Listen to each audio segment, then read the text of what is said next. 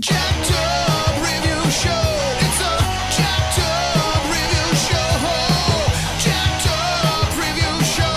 It's the jacked up review show.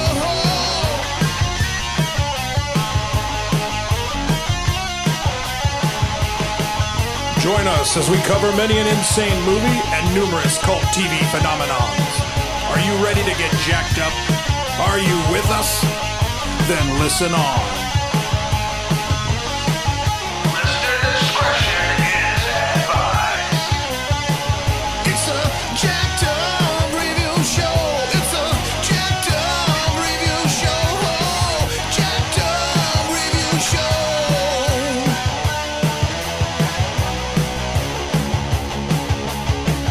It's a jacked up review show. It's a jacked up review show.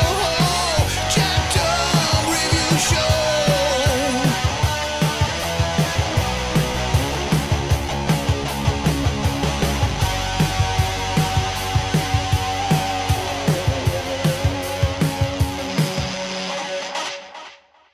And welcome to the show, everyone. And once again, we got a special guest. We got Robert Catrini, beloved actor, voice dubbing artist, and short film producer. He's been in movies such as FDR, American Badass, New York Heartbeat, 2015's Kidnapped, and Let It Bleed, and Jack Reacher 2. TV credits include NYPD Blue, Ally McBeal, NCIS, Rosalia and Isles, and most recently, Bosch and Preacher. Welcome to the show, sir. Oh, thank you. Thanks for having me. Where are you located, by the way? I am in the crazy place that is Dallas, Texas. Oh, okay. So it's a 2-hour difference, right? Yeah, and I was always seeing you posting a lot of the cool Louisiana and New York-based actor groups, and I was like, yeah, man, this guy has been in everything, you know. Birds of Prey, Homeland, and recurring guest on Jimmy Kimmel, and just always sharing some cool tips on the making of movies. So. Yeah, New Orleans has been very good to my wife and myself. Totally. A lot of newbies don't realize how much is actually done in New Orleans. It's pretty phenomenal. Yeah, totally. Everyone acts like it's just like one of the NCIS shows. It's like, no, it's still a big film and music scene. Always will be. Thank God for tax credits. So. Right? Absolutely. You have $100 million film. Particular state is going to offer you 30% back or 33% back. How fast can we pack the trucks? Right. Oh man. And the kicker is you don't even have to bring everybody. Just to bring the cast and your DP and his crew and everybody else. You can hire locally in New Orleans, Baton Rouge, Atlanta. They've all got Albuquerque. They've all got rock solid. Even Dallas, Austin. They all Totally. have solid, highly talented crews that you just hire on the spot. So if you want to just film with your phone, just all you got to worry about now is lighting and sound. You know. yeah, exactly. Who is it? Steven? I'm drawing up like a Steven Soderbergh. Soderbergh, yeah. Yeah. I don't think it was the last movie he did. The one before that, within the past 3 or 4 years, he shot the entire thing on his iPhone. Yeah. And it's really a shame that it just takes, again, just famous people to make people realize it, or just a special, corporate article. And it's just like, these tools are all here. You got to be creative. You got to decide how much it's kind of like when you're bidding on eBay, for lack of a better contrast. Yeah. You got to decide how much you're willing to pay and how much time you actually want to spend on this versus, I'm not sure. What do you think? And speaking of which, I was actually very familiar with you in a bunch of various TV movies and indie films, Kiss So Deadly, and, I mentioned New York Heartbeat, but even Carmen the Champion. And yeah, it's been a minute, I know. It's just, I'm just really impressed with how you just crossed over. Do you ever get mixed up with what's his name from Flashpoint and Yellowstone, Hugh Dillon? On occasion. Hugh Dillon, and I tell you what I've gotten. a lot of, since the very beginning, I've gotten a lot of Bruce Willis. Yeah. There were a couple of, he had a poster out. He had a one sheet out for, I forget what film he was doing. But my wife pointed it out. And when I looked at it, I said, yeah, you know. Holy moly. Wow, that angle, that lighting, you know what, that actually could be me. Wow. I mean, you put the two of us next to each other, and, you know, we're not twins, obviously. But it was something about that one sheet. And I said, oh, my God. I said, you're right. She said, of course, look at it right there. That could be you. I said, I'm not going to contact IMDb and debate the issue. I'm just let go. Right. I was not in that Die Hard 6000. Exactly. Oh, my God. So here we are. Here we are. When did you decide you were going to make this your life? It just kind of happened naturally, or was it by accident? No, 1993. My wife and I had moved from New York to South Florida, and we opened up a delicatessen, you know. And I had never said anything to anyone in my life, no family members, not even to Peg, that I wanted to act. In my teens and 20s, up to middle to late 20s, musician, had my own band. We played all around the Bronx and New York and whatnot. Sweet. So, yeah, I was used to being on stage, but I'd never done a theatrical production. My dad died when I was 10 on the oldest. Oh, no. And movies were always huge to me. I would just take entire weekends. We lived in Brooklyn, and I would take just all day Saturday and many times all day Sunday as well, and just go to Manhattan and Times Square. At that time, it was just, you know, first run movies up and down. They were every 4 or 5 feet from each other, up and down the entire Broadway area. And that's where I saw Mean Streets. And I would also, if I didn't go there, in Flatbush, in Brooklyn, up at the intersection of Flatbush Avenue and Church Avenue was the RKO Kenmore. And then right around the corner was the Lowe's Kings, theaters that are very reminiscent of, these are old style theaters. The closest I think I would come here in LA is like the Pantages. When you walk inside, it's just from the architecture, the woodwork is spectacular. It's the craftsmanship, you know, it's not a modern multiplex where you walk in. It's just, you say, wow, whoever put this together, the artisans, carpenters back then in 1920, when they did all this ornate woodwork and then you walk into the theater itself, and it's just like a grand metropolis. It's magnificent. Very eye-catching. Yeah. Oh, yeah. And I would, you know, I'd go up there and do the double features. And I'd go from the RKO Kenmore on a Saturday, whatever it might have been. And then I'd walk over to the Lowe's Kings and do that. And then I forget the name of the theater, about 100 feet away from the Lowe's Kings. But I would just do multiple movies. I'd go into Manhattan and see like 3, 4, 5 movies in one day, and many repeats. So I had the interest. But my dad died, and my mom didn't work. And we were being supported by my mom's family, my grandmother and my mom's sisters, my aunts. So I remember taking out Stanislavski's book and reading it when I was, I think, probably 18.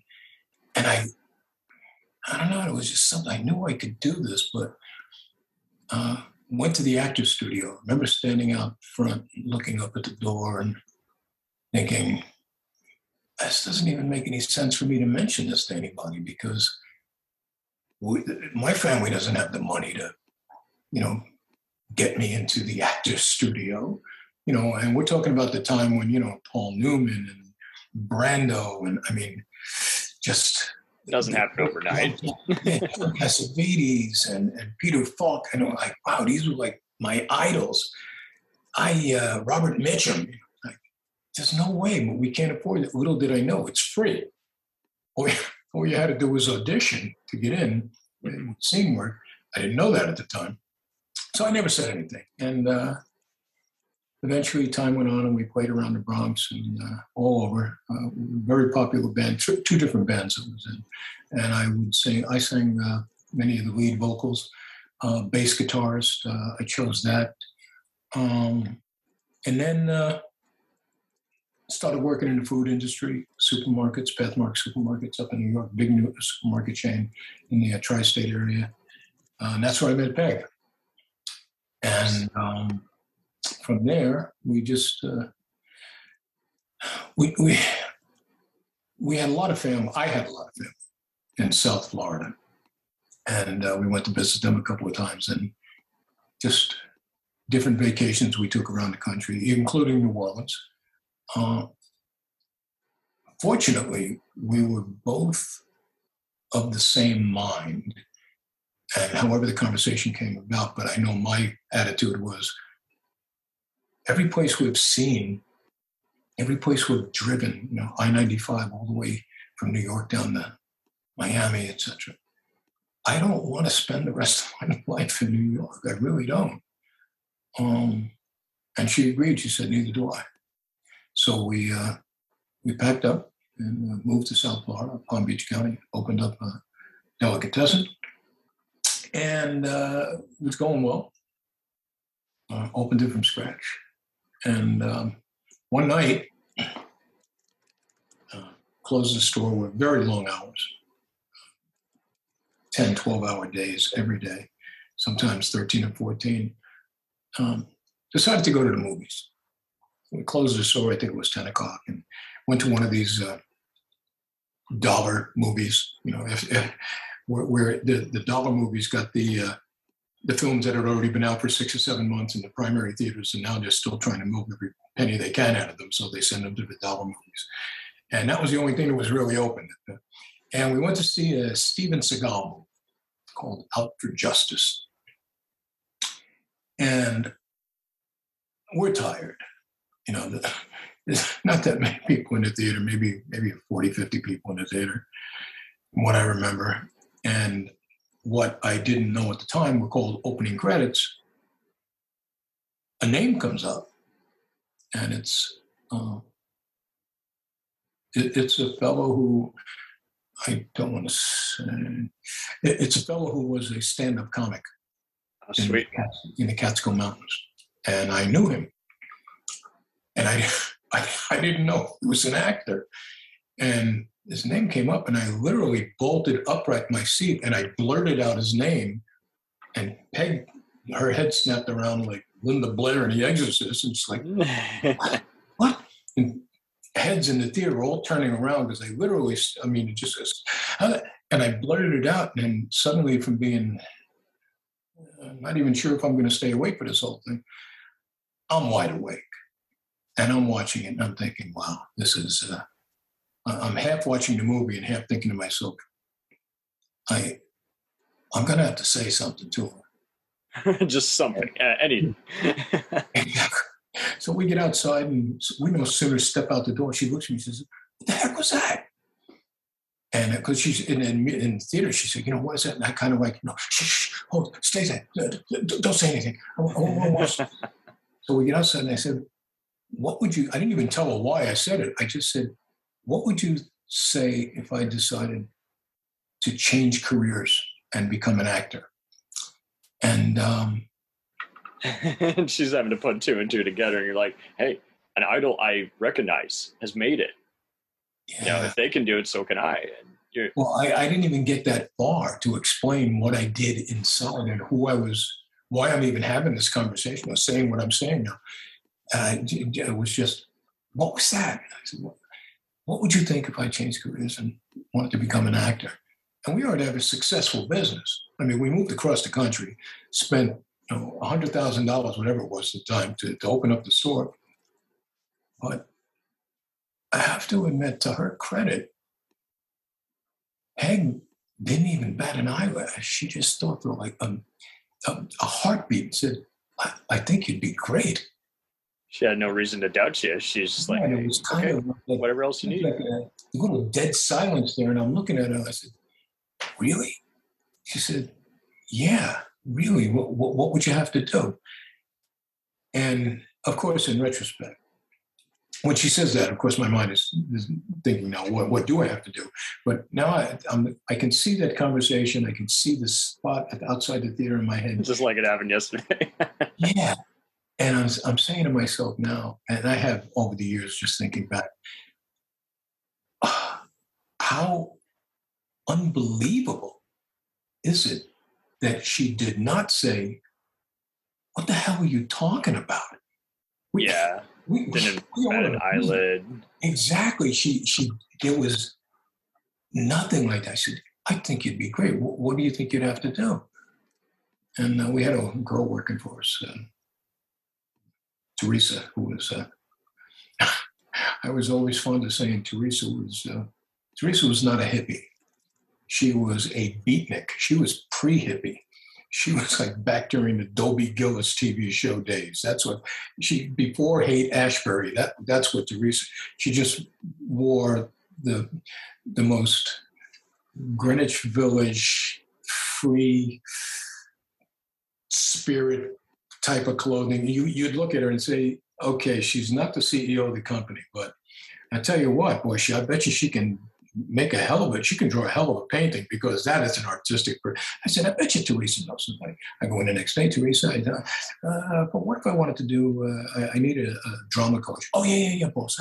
My brother's, he's involved with theater. I'll get a name for you. And it took about 2 weeks.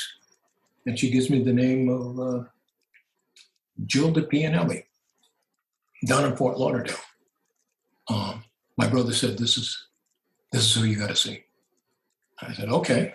He picks everyone's brain in the town, and he's like, yeah, who am I to question? I don't know anybody in the performing arts and anywhere in my area where we've already been living. We down there in '87, so we've already been there 5-6 years. Other than going to rock concerts at the Miami Arena, what do I know? And I made a phone call, and woman on the phone said, yeah, come on down, order the class. I leave Peg at the store. I go down to me and 5 women, and this little ball of energy walks in the room with the beret off to the side of her head. And I was sure she came off, Christopher Street in Greenwich Village. And she says, hi, my name is Gigi. What's your name? I said, I'm Bob Catrini. Said, oh, what do you do? I said, I own a delicatessen up in Boynton Beach. Oh, okay. All right. Everybody on the stage, me and 5 women. I didn't know how big these classes were. And we get up there and we do what I learned were called theater games. And then everybody sits down. Sweet. She sent everybody up there one at a time to do what they call the coffin monologue. And she explained what it was. She said, there's a little stool in the middle of the stage. She said, so there's a coffin monologue. You're going to see in your mind somebody in a coffin before you. They could be alive. They could be passed. Doesn't make any difference. There are things that you needed to tell them that you never did. And now is your chance. And I want you to see that. And I'm going to walk you through it. I'll be asking you some questions. And when I say scene, you keep that thought in your mind, but you're going to recite Mary Had a Little Lamb. Those are the words I want coming out of your mouth with the image in your mind of your loved one, friend, family member, whatever, laying before you in the funeral home. And it was fascinating. I didn't know anything about this. And the 5 women went up and did it. She says, oh, okay, Bob, you're, and I said, no. I'm just here to look. What do I know? I'm not. She said, not in my class, get up there. And I did. I took a shot, got up there, and took about a minute and a half. She pushed all my buttons. Got me exactly where she wanted me. and then set the scene. And I did it. And that was the end of the class. And she came over to me. She said, listen, I don't know what it is you're doing, but if you give this up, you're a fool. Nice. Because I have been teaching acting for many years, and I'm telling you right now, you have a bona fide shot at actually making a career out of this. Do not walk away from this. This is your calling. I don't care what you're doing. You own a business? I said, yeah. Doesn't make any difference. What I'm seeing here is you can make a career out of this. So I started studying with her for 2 times a week, 2 years. And then went on an audition, first audition, which is a whole other amazing story. Never been on an audition. Booked the first role I ever read for, which was Petruchio in Taming of the Shrew. Because, among other things, I never even told Peg about all the little voices that I was rolling around inside my head and dialects that I could do. So I guess it was a revelation to not only my wife, but my mother, my brothers. Like, where is all this coming from? I mean, he used to sing lead with the bands that he was in on stage, but no one knew that he could talk like no one knew he could do Cockney, like right street, right, and or that he could possibly play, an They're getting your comfort levels up and just kind of letting you vent for a minute and just realize you feel comfortable doing this. Well, I did them all in my head, but I just never vocalized it. There's this everything from Slav, Russian, everything to like a foreign Irish, I get called on to do quite a bit of Scottish, you got to be able to do it conversationally, what I'm saying? So all of this started to come out, and I booked the first 14 roles that I auditioned for. They were all on stage. And at some point, Gilda said to me, you got to go. There's nothing left for you here. And you're going to have to join SAG. And in my mind, I was leading in the direction of, I think I can make a career out of this. But, my family is like, they're beating me. My mother is beating me to death. What are you doing? Okay, I can see if you want to just use it as a creative outlet, but you're going to sell the business and what? Move to Los Angeles? Oh my God, what are you talking? And they were kind of viewing it as just an outdated profession, kind of like, would you say, I guess, an older mindset where it was viewed as just no different than circus freak or prostitution? There were other people in my family, cousins and whatnot, and just friends who, to be an actor, you could do it if it's a creative outlet. There are people who paint creatively, but they still have a 9-to-5 job that's paying all the bills. And there are friends, and you know them, I'm sure as well. We all do. Friends who you call yourself an actor, and I respect that. But there's a difference in doing it to release your creative inhibitions, and as opposed to having it pay all the bills. Right. That's when you're talking serious commitment, because you're not doing anything else. This is what you're going to do, and you're going to concentrate on this and not do anything else. And I just decided to go pro. We sold the business. Again, Peg she was right there. She didn't, there was no marital wall that I was hitting. She was just on board. She said, okay, what do we have to do? This is what you want to do. What do we have to do? And I said, I want to make a career out of this. I want to do it. And of course, one of the things that, and unfortunately, this is, I use the word reality a lot, especially with newbies who, back at Gilda School. She's still my mentor. They'll reach out to me, and they all have questions, understandable. And I would never dissuade anybody from coming into this profession, but there are things that are my opinion.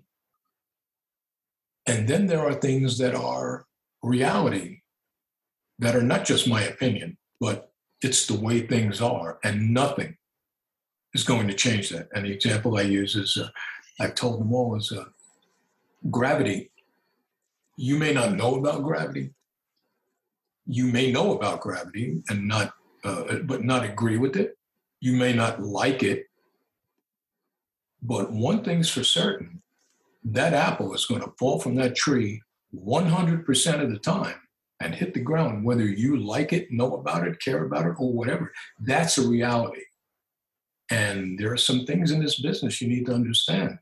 160, 170,000 maybe members of Screen Actors Guild on any given day today, right? While we're talking, Right. Considering everything that's on cable, every streaming network, maybe 4, 5, 6,000 actors working just today alone.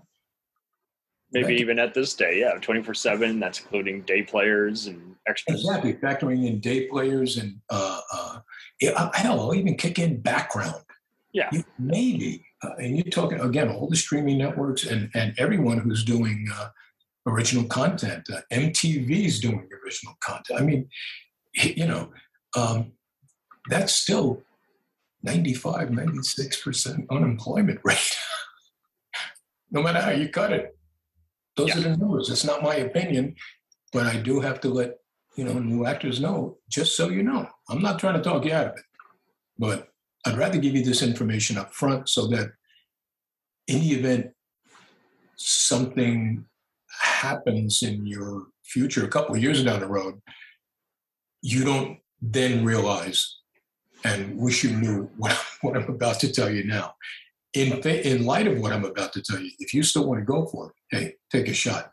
Look at me, for God's sakes. I mean, Without naming anyone, did you encounter occasional people who just, they had the talent but just no maturity, and they just kind of vanished after a while, and you're just like, they probably didn't take it all that seriously. There are things that. Here's another story. When I was back in South Florida. First of all, I didn't want to come out here to LA. I knew I had to come out to LA, but I didn't want to come out to LA until I did Law and Order. I wanted to guest star in Law and Order. So it took 13 months, 2 separate trips, one 6 months and then one 8 months, I believe, going back to New York and sleeping on the floor of my mother's studio apartment out on Long Island. And it took me 13 months to get into Reed.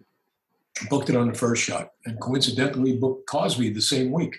The only other thing at the time in New York City was Spin City with Michael J. Fox and Barry Bottsworth, I believe. And I didn't want to wait around for that. Sopranos hadn't started up yet.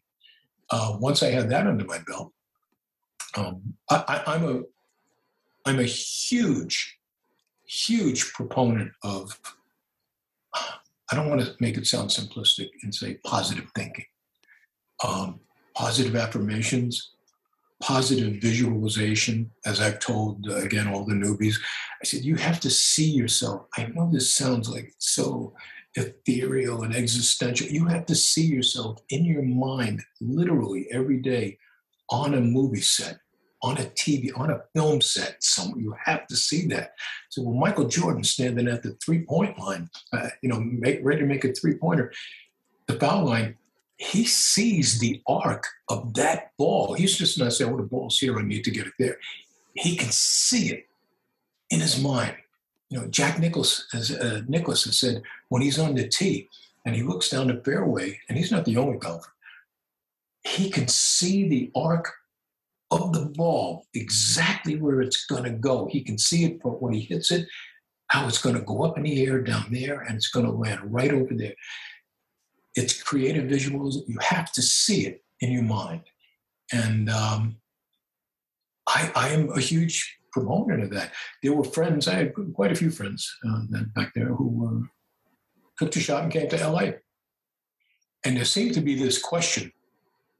I've told this so many times before.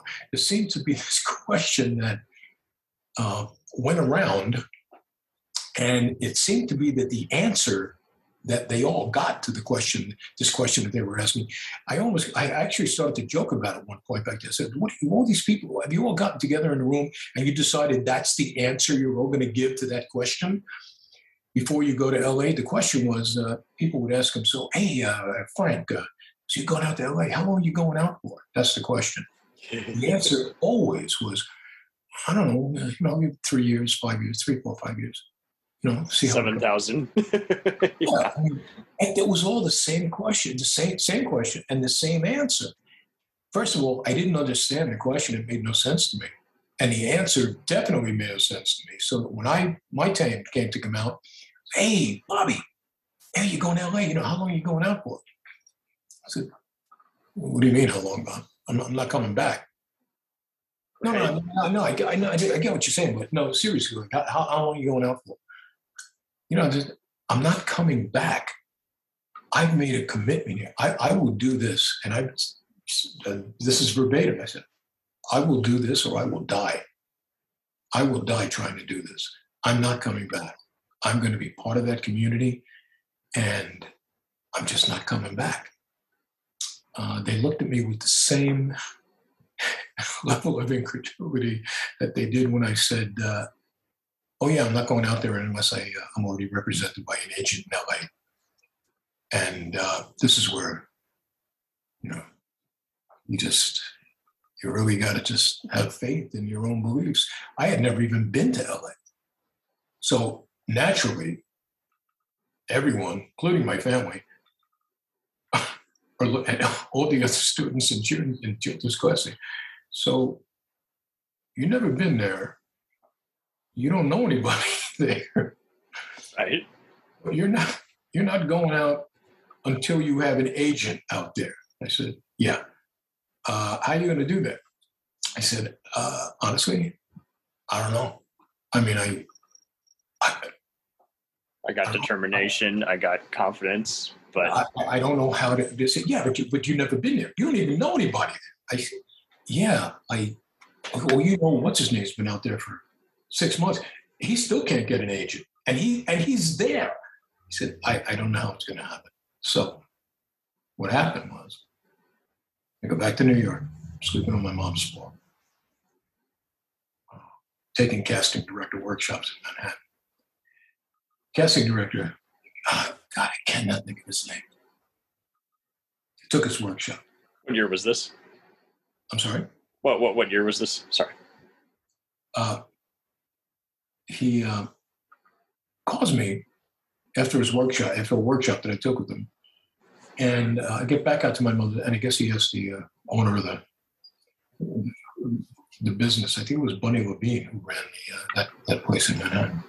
And gets my phone number, and I get back out to Long Island. And my mother says, "You got a phone call from," and I'm like, "Oh, casting director. Whoa, nice." I call him back. God, I can't think of his name. He says, "Listen, I got an agent coming here from LA tomorrow. Lisa Linda Liebland. Her and her husband Adam own Acme Talent and Literary in LA. They're opening up a New York office. She's going to be here tomorrow. I think she needs to meet you." Hey, absolutely. I go in the next day. I meet Lisa, and has me do my monologue. Puts me through my paces. Had me do my monologue like 6 or 7 different ways. And I was not prepared for, but I knew, I understood what she was, and I nailed it every single time. I changed it every single time. I did. What year was this, by the way? I'm sorry? What year was this, by the way? Oh, this would be 96. Hold on. Right. I can tell you exactly. Let me punch this up. Seymour. Voting. Okay, let's see. Seymour. I'm on my Facebook page here. Not Facebook, IMDb. see all past television. This would be in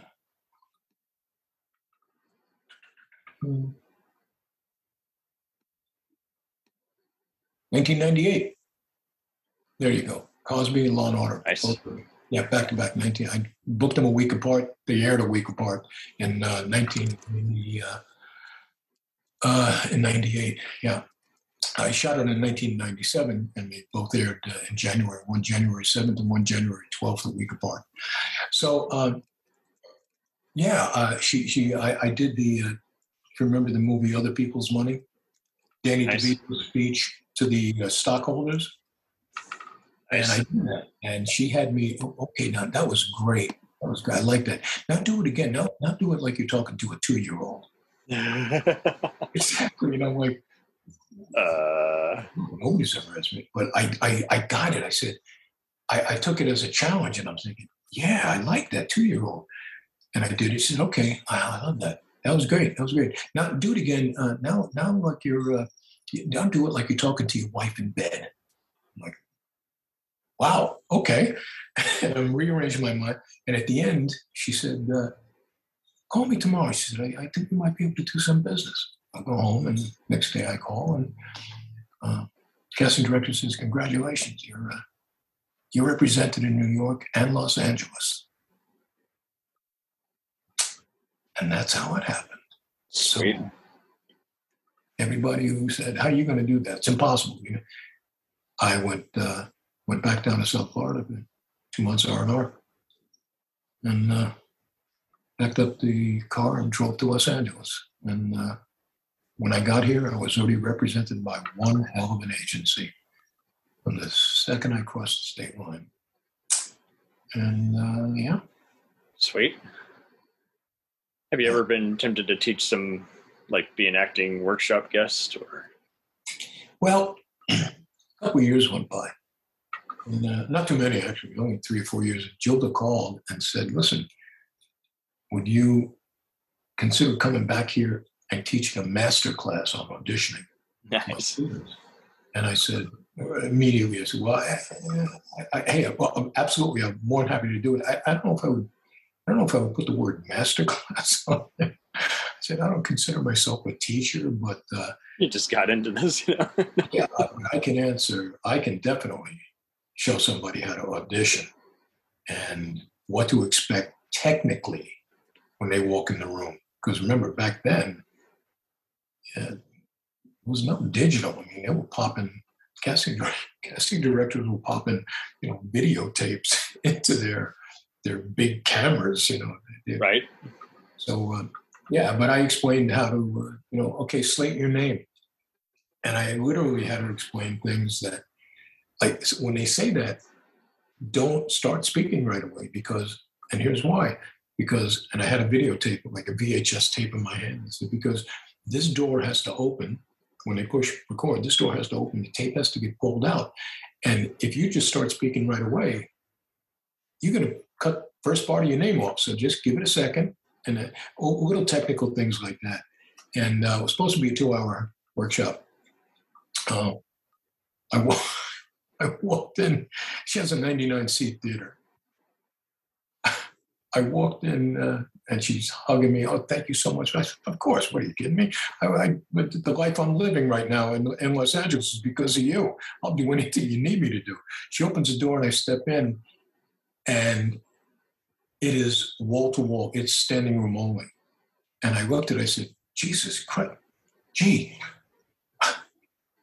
you told me to read for a couple of your students. She said, what did you do? She said, you said you were going to call a couple of your students in. She said, yeah, I know. I called them all. And they heard you were going to be here, and they showed up. Like, holy shit. So anyway, it was supposed to be 2 hours, started at 8 o'clock. We ended up going till 2 o'clock in the morning. The questions were nonstop, and I answered everything. And I went back one other time, several years later, to do another one. And I like to help actors.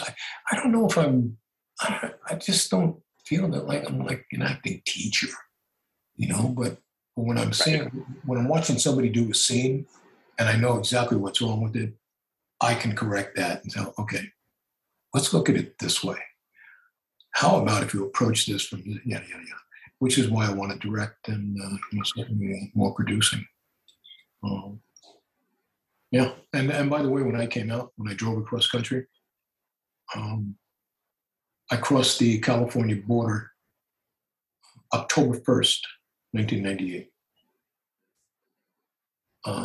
Very often I'll hear actors, different talents say, what they've sacrificed in their life just to get wherever they are, whatever level it is, whether it's impressive or still struggling, whatever it is. And and I say, yeah, that's interesting. Yeah, that's sacrificing. Let me tell you what I sacrificed. I drove out here by myself. Oh, Peg wasn't with you? I said, no, Peg's dad was in dire physical condition and her job and everything. I drove out here by myself and rented a room in a condo in North Hollywood that a friend of mine had set up for me back east. Knew somebody out here. And I'm in North Hollywood. Peg and I saw each other once a year for 6 years before she was able to move out. And that usually pretty much stops the conversation in the room. Said she flew out once a year during her vacation, and I flew back there once. And when she was finally ready, and believe me, my mother had me on the ropes like Tyson every night. What the hell are you doing? What are you? I said, Mom, we're not separated. This is what I need to do. And Peg knows it. She told me, she said, go out there and get the career going. As soon as I can get out there, I will. We didn't know it was going to take that long. I had no idea. But again, to her credit, here I am saying I got to go to LA and get the career started. The agency is waiting for me. I've done everything I can here on this coast. Right. All she had to say was, no way. You're not going out there without. No, you go. You leave now. We're done. She didn't. She said, we're going to work this out. You go out there, get the career started, and we're going to work this out. And don't let anybody tell you any different. And she wasn't even able to move out until late 93, early 94. So yeah, I don't know any other woman I've ever met, family, friends, whatever, that would have said that with that level of conviction. It wasn't even, well, yeah, maybe we can do it. It was a straight out conviction. You go out there, do what you need to do. You and I, we're solid. We're going to get through this. So, yeah, that's why anytime anybody pays me any kind of compliment at all or anything that I do, I just say, go over there and thank her, because couldn't have done it. I wouldn't even be here. I wouldn't have this resume. I wouldn't have any of it if it wasn't for her. Yeah. There you go. That's deep. What do you also just do to just kind of lighten the mood once in a while? Just realize, okay, it's a slower month, and got this amount of gigs, this amount of time. When you're just trying to navigate and roles you would prefer are coming in or aren't coming in, but work is still pretty active. You ever have? Everyone's got months like those, but how do you handle it?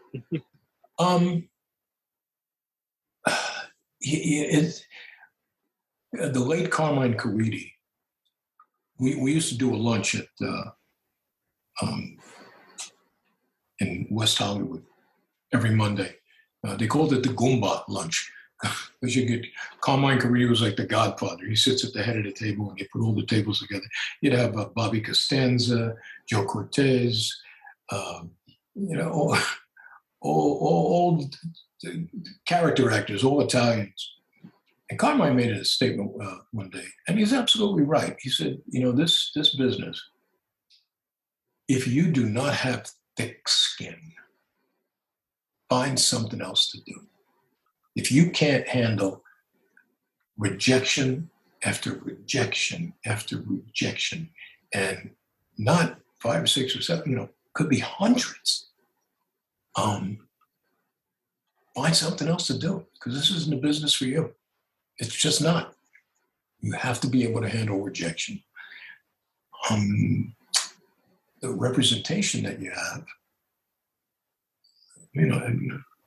everybody, you have to have an agent. You have to have some sort of representation. Manager, I've had several managers over the years. I have one right now that I just, her and I decided to collaborate since November, when I released my last agent from responsibility of representing me. And my manager has been in the business 22, 23 years, knows everybody.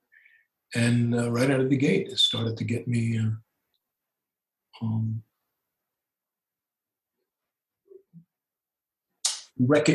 start putting me in the mix, put it that way.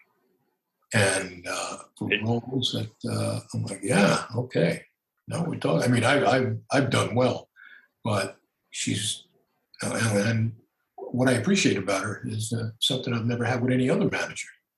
We talk almost every day. She calls me almost if not every day, every other day or every 3 days. But she's always calling just, okay, this is where we stand, this is what I'm doing. And yes, I've already reached out to Taylor Sheridan and yada, yada, yada. And I said, well, what about law? No, I want to go back and do law. Okay, no problem. I'll give Jonathan Strauss a call. Oh, okay. As a matter of fact, she said, well, let me just call Dick Wolf. Nice. Okay. Yeah, why don't you do that? Whatever you got to do. Yeah. But connections, your agents' connections and your representatives' connections certainly go a long way. That being said, it might turn down certain casting directors versus other ones, Yeah. Well, when I got out, by the way, the casting director workshops in Manhattan were so beneficial. I know that there are many actors that still refer to them as classes. Well, they're not classes, and others who have degraded them to a degree by saying, well, you know what? It's a paid audition. Yeah, I'm not going to argue with that. I'm really not. I came out here. Bunny Green in Manhattan said we have a sister workshop out in LA.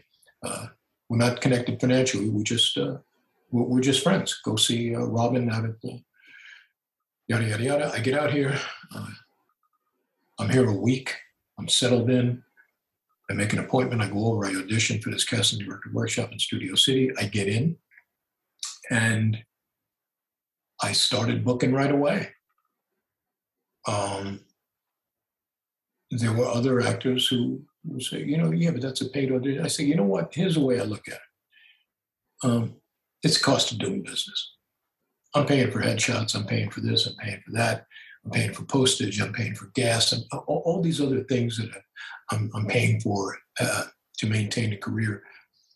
The casting director that's there tonight, well, not tonight, I mean back then, whoever it is tonight, pick a name, male, female, whatever. My agent might get me into audition for him or her tomorrow. I don't know. Maybe next week, maybe next month, maybe never. I don't know. But one thing I do know, for $25, she gets to see my magic act tonight. And she will pay attention because she's going to give me a scene, which she's going to give me anyway if I'm auditioning. And I'm going to hit it out of the park. And at one point, I can honestly say that 96% of my resume was from casting director workshops. And there were still actors who were just they claimed they were taking the moral high road because you shouldn't have to pay for auditions. I said, yeah, I don't disagree with you. All I'm saying is, for me personally, I don't have a problem laying out $25 or $30. paid a difference versus other ones. It's kind of an investment. Yeah, exactly. For me, it's an investment because, again, you do a job once, residuals come in forever. So, I mean, if you want to take, when I first read for Scott Jenkins in NYPD Blue, it was actually, I was out here 2 weeks. No, I'm sorry. I was out here 4 weeks, and Peg's vacation came up. She actually flew out and stayed with me, in my room, in this upstairs room in this 3-bedroom condo in North Hollywood. And she's only out here for the weekend. And she lands on a Friday. I pick her up at the airport. And she's never been to LA before. And I said, on the way back to my room, I said, by the way, there's a workshop I want to take tomorrow. She looked at me like, really? She said, I'm only here for the weekend. I said, this is important. This is the casting director for NYPD Blue. She said, oh, okay. We got up. It was sold out. Let me start by saying that. So I said, okay, you know what they do have? They have standby. Meaning, if you get there early enough and put your name down, somebody doesn't show up, you get in. Workshop's not till like 1 o'clock in the afternoon. We get up early. We drive over Studio City, and which wasn't far. I mean, North Hollywood. They're right next to each other. I'm there at 9 o'clock in the morning. When the building opens up, I walk in, I'm like, oh man, I'm going to be, my name is going to be, I walk in, there's already an actress sitting there. She already had her name down. And I looked at her and I said, you have got to be kidding. I thought I was good. Wow. You beat me? I'm 4 hours ahead of time. I'm really impressed. So I put my name down. Now I'm second on the list. I get back into the car and she says, what happened? I said, maybe we'll go to a movie. I said, I'm second on the list. I'm not going to get in. I come back at 1 o'clock. Sure enough, 2 people don't show up. There's always one incident, and you never know. And you never know. Scott hands me 12 pages from the then defunct Stephen Bochco series. Was it Brooklyn? Oh God, it was Brooklyn was in the name. I can't think of it. But the TV show was Brooklyn South. Brooklyn South, yeah. It had gone off, and so anyway, I memorized like a demon. 45 minutes, and I'm off book. I walk in, and right from the outset, I pull up a chair next to his table, right up to his table, and I drop and I don't even look at the sides. And Scott's only like 2 feet away from me on the other side of the table, and he's got to look down and read his sides. And when I get to the end of my page, I know I'm at the end of my page. Even though I'm not looking, I'm looking at him. I'm doing the scene with him, and he's glancing down. He's got this little smirk on his face, like, how the hell is this guy doing? I can read his mind. It's like he's not even looking at this. And I would just reach down and flip the page of my sides, which was the correct, and he's looking over at me and looking down at the bottom of his bit, and I could read his mind. I could tell what was happening. At the end of it, he says, how the hell did you do that? I said, I just memorized quickly. He said, I would have promoted you for series regular. This is a series reg role. And over the next year and a half, he brought me straight to producers 7 times. Kept bringing me back straight to producers. And the 6th time, I booked it without a deal memo. And then they decided to go in a different direction. And he called me. And he said, I'm so sorry. He said, I'm bringing you in next week. They just went in a different direction. Sweet. He brings me in the following week, and I booked that one. And that was my first NYPD Blue. And, Sweet. So casting director, CD workshops, regardless of what anybody thinks of them, they worked for me all the time. And at some point it was like 2015, right after I booked Jack Reacher, I was stopping. I was going to stop doing them anyway because the resume had already exploded. And a couple of casting directors would walk into, I was going to Real Pros over in Sherman Oaks. And the CD would come in and say, guys, how you doing? I'm so-and-so. Just give me 1 second. Bob, what are you even doing here? I don't need to see you. Give him his money back. One of the monitors came in one time, Jason Kennedy's workshop, and he said, I was always in the back row in the very corner. That was my seat. I never sat up front, always just sit in the back and just did what I needed to do. It was all about the work. Comes in and sits down and says, hey, listen, Jason just saw your headshot and said, go in there and tell Catrini to go home. I don't need to see his work. I know exactly what he's going to do. And he's solid with me. Give him his money back. I said, oh, okay, thank you. And I'd leave.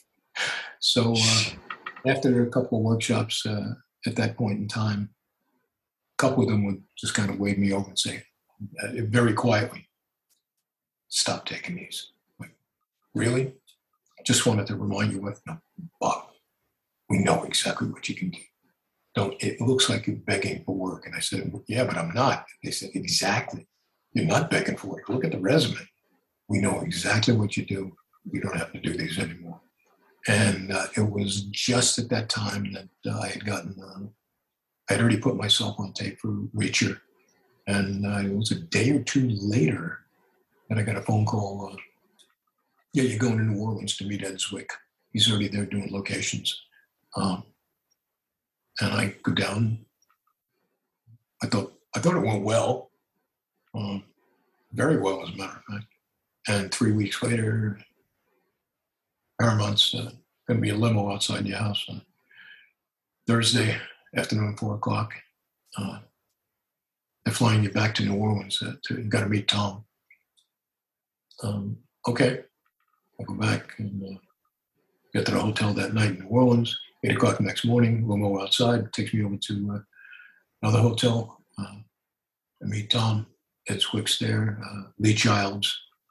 At the end of the meeting, Cruz comes over and hits you with that Cruz smile, shakes your hand and says, we're going to have a lot of fun. And we were looking to buy a house here in Mission Hills in San Fernando Valley at the time. The down payment was a little iffy. So I stepped outside the room and called Peg and said, call the realtor, sign the contract. We can buy the house now. I have the down payment. Flew me back, went from there straight over to Wardrobe, 2 hours in Wardrobe. From there back to the airport. And next thing I know, we're working with, co-starring with one of the most bankable actors in the past 40 years. It was fun. Sounds like it. Yeah, it wasn't easy overnight. Tom treated us like visiting royalty. I mean, he could not have been a more gracious host. Very, very giving. I can't say enough about him to, in spite of regardless of what people think of him. That was the way we were treated on set. And, nice. Yeah. So, anyway. Do you have any other tips that you often give to your other peers who, first become acquaintances with? Well, I'm a huge believer in just never give up. See, that's why I never understood that question. Oh yeah, I'll go out for, or the answer rather. I'm going to go out there for 3, 5 years, see how it goes. What do you mean? What do you mean you're going to see how it goes? Why are you even bothering to make the journey if you're not talking about living in Miami and trying to make a go of it in Fort Lauderdale, 20 miles away. You're moving lock, stock, and barrel across the country. That seems to me to be a commitment. And on top of everything else, how do you know that after 3, 4, or 5 years worth of effort, hopefully you put the effort in. If you're not dedicated, don't do it. How do you know that it would have taken 5 years and 2 months, before you caught the break that you were hoping to catch, the day you landed? Because this is a business that can literally change your life in one day. One day, any other company that you work, any other type of profession, you're going to move up the ranks in that profession, whether it's working with your hands or your mind. You're working for one of the top 5, CPA firms in the country. You're working your way up incrementally. This is a business where you could go from living in your car to $40,000 an episode. Because of that audition you went on yesterday. I just can't see giving up. Never, ever give up. Don't give up. I back in New York, another thing I did with that people thought we were great. My own family thought I was crazy. I'm sure you've heard of the, buy real estate with no money down. That's a popular concept that's been around for decades. Mm-hmm. I spent $500 for a weekend way back in the 80s to go for a weekend workshop at, I forget what hotel on Long Island, to understand the concepts. My family literally thought I'd lost my mind. You can't buy real estate with no money. That's ridiculous. And I said, I'm very curious. I'm willing to invest in this. And I considered it investing. They considered it pissing away $500. At the end of the weekend, I understood the rudiments, but I still needed to do more. So I started to fly around the country for these real estate investment workshops, weekends in Chicago, and yada, yada, yada. And finally, one day, back on Long Island, I was the delicatessen manager in Pathmark Supermarkets. And the produce manager, he was also interested in investing in real estate. We went in as partners, and I knew how to do this. He didn't, but I did. And I put the contract together, and we bought our first house on Long Island in New York. Didn't cost us a dime out of our pockets. And of course, the second we did that, everyone who said I was crazy, now they want to know how I did it. I say, guys, I can't. I know 30 different ways to do this. I can't just tell you how. I could tell you how I did this one. Sold it for an amazing amount of profit. Since then we moved to Florida and owned 5 different rental properties up and down the state. Didn't cost us a dime.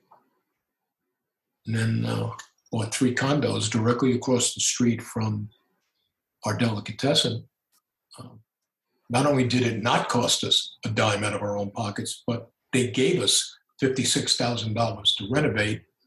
And of course, I did my own renovations, and it only cost me half that much. So you walked away pocketed $26,000, which is tax-free because it's borrowed money, and yada, yada, yada. So my point is, I never gave up. I'd always look at something and say, I can do this. And that's the way I looked at the real estate career. And then we get out here to California. We flipped one up here in Lancaster, the high desert, and walked away with a whole chunk of change. And I'm now actually looking to do it again. I even put it on my Facebook page today. I'm looking to buy, renovate, and flip. So I'm going to be working with some realtors out here to do what I need to do. But I took that mindset when people told me, it's impossible. How are you going to do that?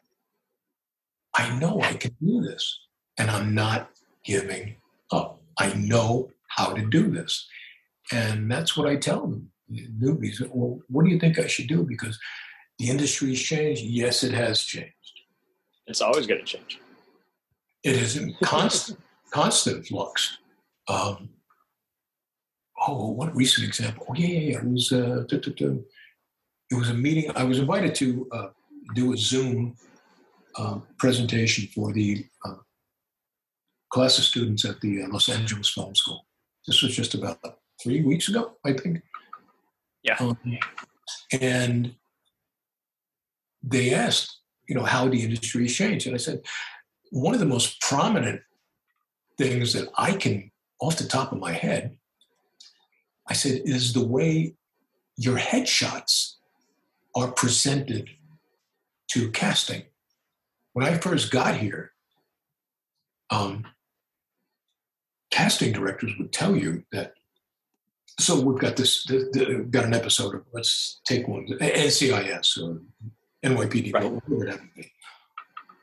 Hard copies with resumes stapled to them are coming in, delivered by couriers who are going around to every agency in LA, and they're literally wheeling in huge mail bins that are packed, and the envelopes are thick because the agents have gone through this breakdown and said, okay, we've got 5 guys we could put in for this, and they're set.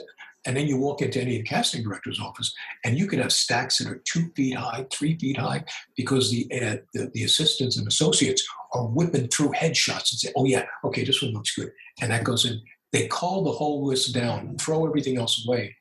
And the people that they have left that they're actually thinking of looking at, because they're going to actually go through these stacks and call them even more. That's the way it used to be done up until 10 years ago.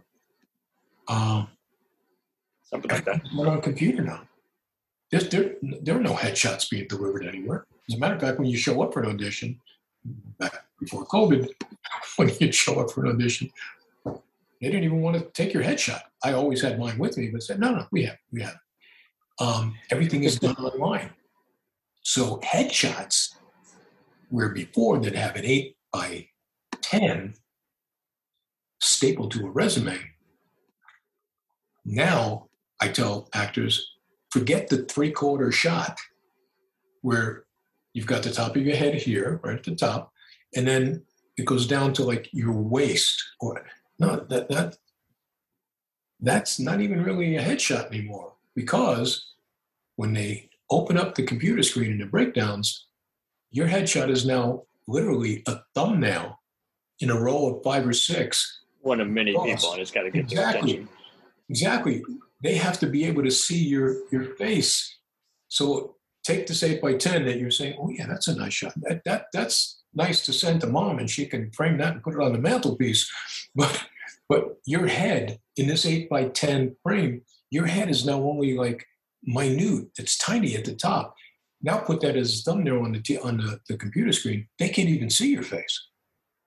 They know it's a person, but but the one next to you, that's a full frame head. His head is filling the entire photo. So little things like that. And of course, all the students, they got it. They're like, oh my God, I never thought of that. I said, yeah. So you have to understand how you are being presented when your agents are attempting to market you. And therefore, you need to give your representatives the proper tools to do that. And if your headshots are still 3/4 shots, in my opinion, you're not giving them the proper tools, because, I also recommended, I said, anytime, Gary Marsh, I don't know if he still does them. So Gary used to do little workshops so that actors, and it'd have a projector, and so that actors could actually see, this is what casting sees, that when you're submitted. And I actually went to one, actually went to 2. And I understood. I said, I see what you're saying. Yeah, that's not a headshot. That's a 3/4 shot. When it was a physical entity delivered, that was one thing. But I have no, except that I can read the name under it, I have no idea who that is, because the head is so damn small. It's the size of a little pinhead. He said, exactly. You now need to rethink the material that you're giving your representatives who you are wanting to promote you in the field. I got it. So yeah, it's changed. And of course, courier companies, I'm sure they're still in existence delivering something, but they're sure not delivering headshots. Nope. And that's in 10 years. And now look at what's happened, by the way, with COVID. You could he could live in China. It's. I think NCIS. The only one I can think of, Jason Kennedy, Susan. If there are others, I'm unaware.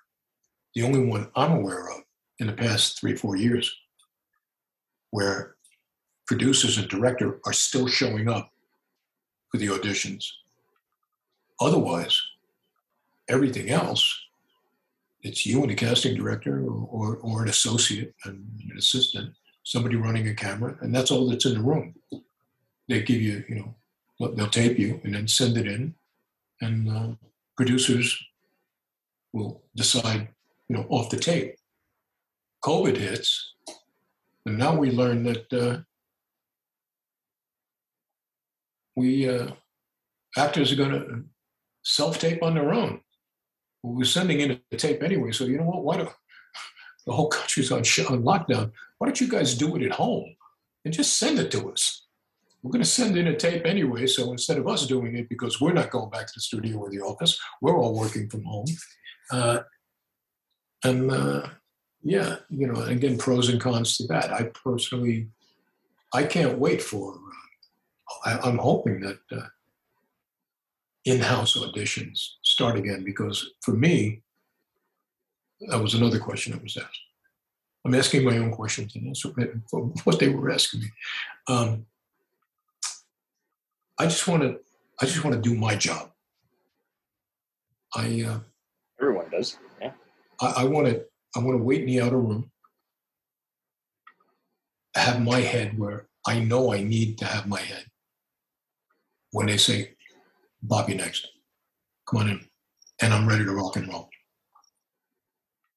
When you're self-taping at home, you're not only the talent, you're the casting director, you're the cameraman, you're the editor, and all of that's got to be perfect, and it takes a little bit longer. On the flip side of the coin, well, you can do as many takes as you want and just pick the ones you want, but you do have to take on those other jobs as well. So, interesting. Get what you get. Yeah, well, thank God. Again, Peg's my reader. I set up. It's all right here in my office. Tripod, lights, everything is set up. I measure out the distance where I'm going to be. I focus it in. I use a wireless lavalier, and Peg will come in and just essentially run camera. But what she's doing is essentially turning it on and off, and while she's reading off camera. But that's as close as I can get to doing the technical aspects and just have it ready to go literally at the push of a button. Nothing else has to be changed. And that way I can concentrate on what I need to do. And of course, there's the outlay initially, because you're doing self-tapes. You have to have some quality equipment. So you can get by with, you can spend, $1,000 and have a very nice setup. But would I like to go back into the office? Yeah, I would. But anyway. So how about things in Dallas? God, they're a little chaotic. It's very over political. There's not as many productions happening. They still will occasionally bring something into town just for pickup shots, like the Yellowstone prequel filmed in the stockyards here in Fort Worth. Oh, okay. But yeah, it's here and there. It's not as consistent as it used to be. They didn't want much filming here, and they just didn't have their whole system figured out either. So it just got to where it was just like, okay, well, you guys better figure something out instead of just acting like, oh, I guess we can't film here. Yeah. How far? A question: how far is the 4 6s from Dallas? 46. Well, no, the 4 6s, the ranch in Yellowstone. Season 4, they sent Jimmy to the 4 6s in Texas to learn how to be a cowboy, and Taylor Sheridan bought the 4 6s in Texas, and he's doing a spin-off called the Four Sixes. So it's an actual ranch, huge. I think Looking it up now. Guthrie, Texas. Wow. Okay. I might be wrong, but I think it's second in size only to the King Ranch. So the 4.6 is a couple 100,000 acres. He bought the whole thing. So he'll be shooting on his own property at a legendary, actual real-life Texas ranch. And he had the money for it. Yeah. Yeah, and the working title is 4 Sixes. So, so how far is that from you? Oh, very far. That's past Austin. So, yeah, nowhere in my neck of the woods. But it's, yeah, I'm pretty impressed that he was able to get that. Yeah, well, pretty. Taylor Sheridan right now is what Stephen Bochco and David E. Kelly were, 15, 20 years ago. He's just taking over. Look what Ryan Murphy's done. Same thing. Mega producer. Exactly. So many projects, and they're so creative. Just very prolific minds. It's amazing. I was actually down in Dallas a year and a half ago. Oh, really? Yeah, I got a call. Isaiah Washington, his directorial effort. Corsicana, yeah, is coming out. Corsicana. And I got a call, Bob, would you like to come down? And, I was invited, and Kevin Gage, who I always wanted to work with, just a dear friend. We both showed up, did one day's work. We were just both invited down. Isaiah was very, very gracious to do it. And it was great. I think he's got a heck of a film on his hands, and it's in close to finishing post right now. But okay. And it's a Western? Yeah, Bass Reeves was, I believe, the first black U.S. Marshal back in the 1800s. And he's been portrayed in several different productions. I think what were we Peggy and I were watching something, and oh my God, I can't think of the actor who was. I said, "Oh, he's playing Bass Reeves." Well-known character in the West, and this is Isaiah's directorial debut. So, I was very honored to have been called and to work with Kevin Gage, who was sweet. Who by the way, that's still the best bar fight in movie history. And Kevin Gage and Vin Diesel and knockaround guys, I love it. It's a fun one, yeah. You get tired, you become a critic. You can't help but become a critic as you're watching whatever it is you're watching. So you're watching an old John Wayne Western. Well, that was the genre back then. And you say, oh, this isn't this is like a play fight that they're doing just to, to get some of the testosterone from the audience up and right. Oh yeah, John Wayne said, that's not a bar. That's not a fight. And then realistic Westerns come along. You watch what Clint Eastwood did, with The Unforgiven, and then you watch Deadwood, you say, oh yeah, brutal. God, exactly. This is brutal. Oh my God. And that's probably what, I don't question that's what it was like. So here comes Knockaround guys. And it's Kevin and face-to-face with Vin Diesel. And Vin starts to beat the crap out of him and doesn't stop, even when he's down.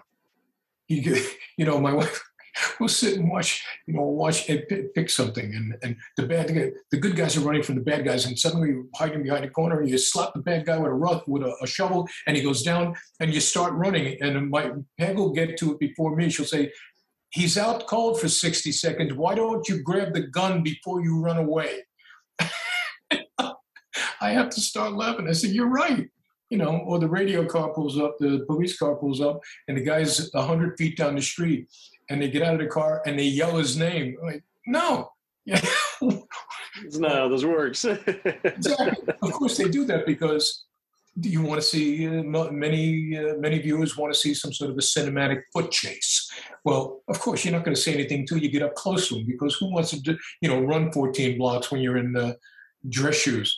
So all these little things, and then to see this fight, I said, wow, he didn't just hit him; he's down, he's out, and he's going back down and punching the crap out of him. And then he gets up and starts to walk away, and then he comes back and goes down again. And the first time I saw it, I said to Peg, that's a fight. That's a fight. He didn't just knock him down and just walk away and say it's over. He kept going back and drilling it home. So whenever I see something like that, that I many times from my own life, growing up in one of the worst slums in Brooklyn, Ward 7, Bed-Stuy, short for Bedford-Stuyvesant. It's still a slum, as much as Brooklyn would like to think of itself as being gentrified. There are still some very nasty places. But, you look at something that's really realistic, you say, yeah, okay. That's why when Deadwood came out, I mean, hey, what could you say? Oh my God, this is intense. Yeah. Holy crap. They're not trying to sugarcoat this in any way. They're making every single effort to show you how filthy it was, how wow. Yeah. We went there. we went there. Or hey, how about Taylor Sheridan's 1883? It's it can be tough to watch. It can be really tough, but it's phenomenal series. 10 episodes that'll keep your attention, and so many times you'll say, "Oh my God, this is." Oh, I remember my first time when I drove out. I did something, and then when Peg was finally ready to come out, I flew back, and we drove out together, California, and we left El Paso. And when you leave El Paso, the 10 takes a turn north and goes through, the Badlands of New Mexico. Mm-hmm. And not a lot of traffic on the 10 at that point. You're out in the middle of the open desert. And I pulled the car over to the side of the road. I said, get out. I want to show you something. And she got out and was standing on the passenger side. The car is behind us. So there's no highway. It's just open desert and sagebrush. And I said, imagine. I said, you like John Wayne Moore? She said, yeah, I love John Wayne Moore. I said, well, this is what it was really like. There's no car behind us. There's no road. It's you, your horse, and there's no road signs. You're navigating by the sun where it's coming, where it's rising and setting. You're maybe navigating by the stars at night. There are no hotels. There's no Motel 6. It's you not here. No. And rattlesnakes out here. And she, for the first time, she looked at me, she said, oh my God. I said, exactly. Now you have a whole new appreciation for the West and what they had to go through. I mean, it's unbelievable. We went to a place I had always wanted to go to. I finally did, been there twice, in Yuma. 310 to Yuma, the Yuma Territorial Prison. Have you ever been there? I have not been there, but I have been tempted. It's a monument and a museum. You can go in, and you're in probably one of the top 2 or 3 hottest, during the summer anyway, hottest cities on the planet. Indeed. And you walk along. Not something to take lightly. Exactly. So now, of course, Highway 8 is running right there. Highway 8 is only like 200 feet from, you can see it as you're passing through, and you can see, oh, there's a territorial prison over there. No ice. And you're walking through these adobe structures. You're not walking through. You're walking between adobe structure, and you've got an iron gate that's only, maybe 30 inches wide, just the size of a normal door with the iron gate. And you look inside into this little, what could really be considered the size of a walk-in closet. And there are 4 bunk beds. And you say, oh my God, what could it possibly have been like in the 1800s when you're getting sent to the Yuma Territorial Prison?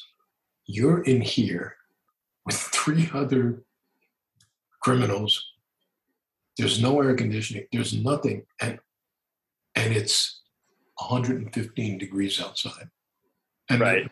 the shallow creek right over there, that water isn't even cool. I can't even imagine. That's why that particular prison was so incredibly feared, because hell, they made a movie about it, then they made a remake, the 310 to Yuma. It was someplace you did not want to find yourself. I can't even imagine how horrific the conditions were. And I'm saying that, in 2022, when I'm standing outside and looking at it, go back 150 years, and those poor guys are like, oh my God. No wonder they wanted to escape. There's just nothing sanitary about it. Exactly. And even if you did escape, none of these highways were around. The skyline of Yuma wasn't there. Where are you going to go? I mean, Where are you going to go? Where are you going to go? So it's just one more reason to look at everything we have today in our modern society and say, thank you, Jesus. Jesus, yeah. Technology. Thank you. Anyway, so Corsicana was a lot of fun. Very, very nice people. Do you have an idea when that might be coming around? I don't know. I know Isaiah put something on Instagram. I think he was sitting watching it with one of his other producers, I believe. I don't know if the cut is a final cut, but he does send me a private message every now and then. He says some very gracious things. I'm deeply appreciative that I just got a phone call out of nowhere. Would you like to come down and be in my production? Yeah, thank you. Okay. I'm here now. But I will put it on social media the minute that I find that it's going to be released in whatever form, whether it's in theaters or streaming or whatever Isaiah is planning for. I don't know. Okay, very cool. Anyway. Anything else you would care to promote? A couple of things I really can't talk about, NDAs and whatnot. Still doing a lot of dubbing, foreign film dubbing for Netflix. So another session tomorrow, one next week. Had one 2 weeks ago. Okay.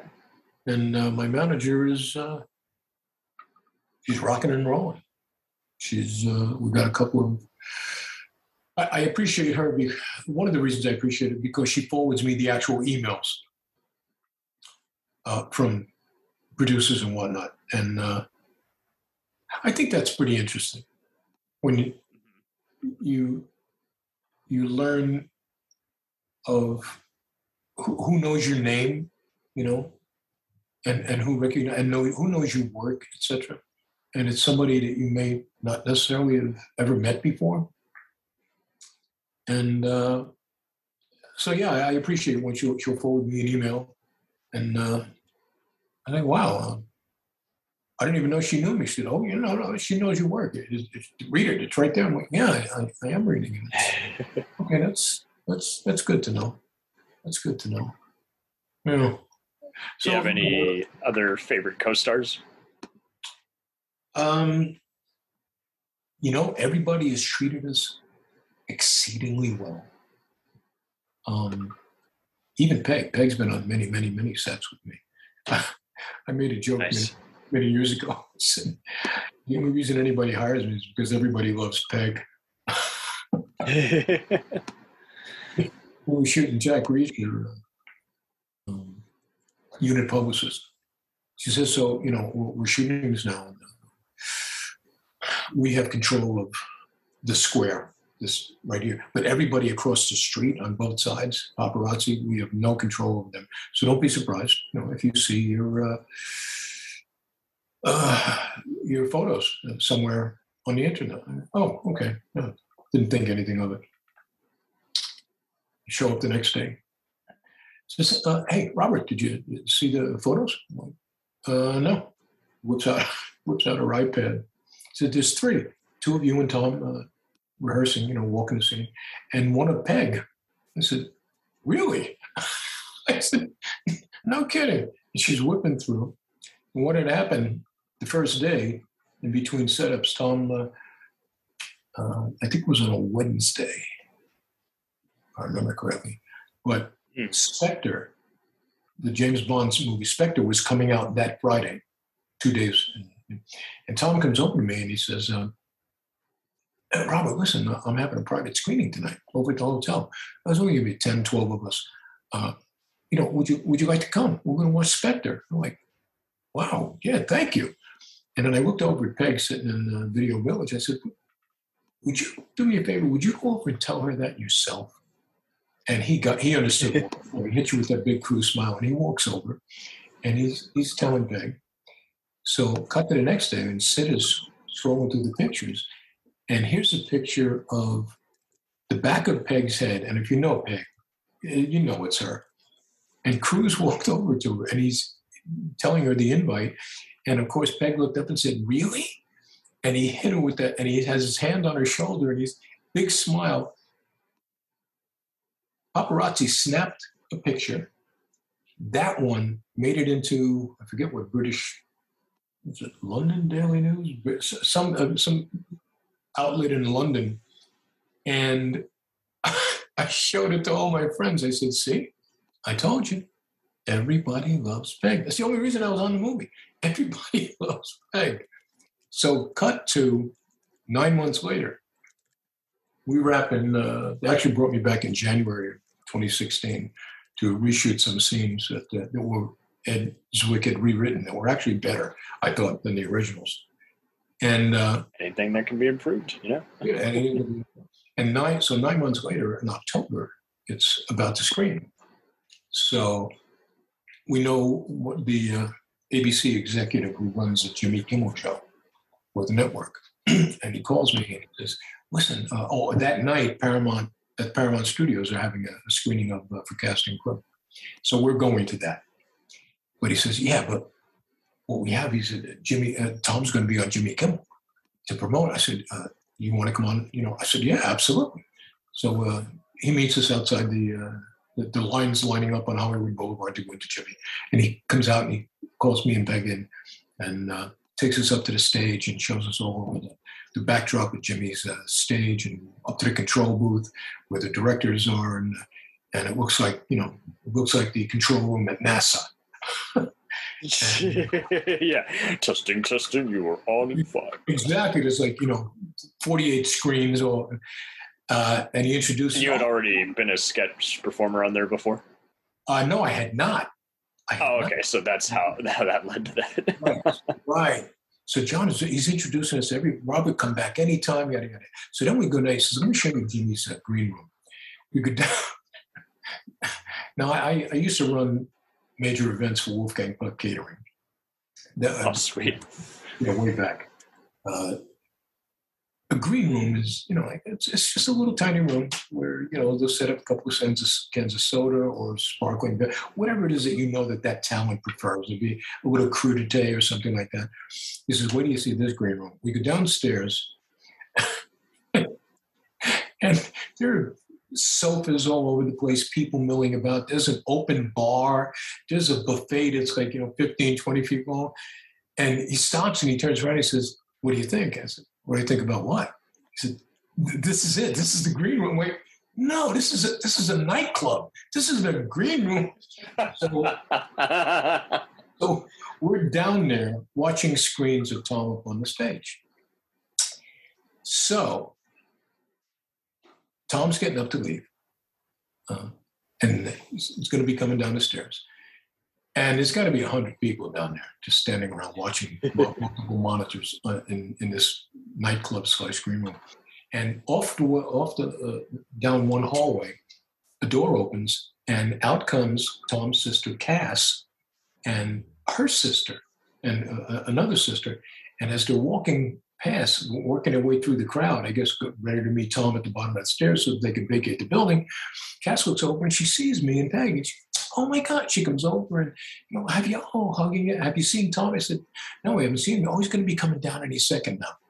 So Cruz rounds the corner of the staircase. He's coming down another short flight of stairs, and he's surrounded by, some bodyguards, and he's 3 or 4 steps above the landing. So you're looking out over a sea of heads, and he looks out, and he kind of gives a little point to me and Peg, and he comes over and he hugs Peg. I'm like, you remember me? I was the guy in the movie with you, And no, he was very, very genuine. He came over and he gave me a hug and he said, have you seen it yet? I said, no, we're on our way over to Paramount right now. I'm going to see the screen. He says, you're going to love it. He said, nice work. He said, I really got to go now. And then they left. But I looked at Peg after as they were walking out of the building. I said, see, everybody loves Peg.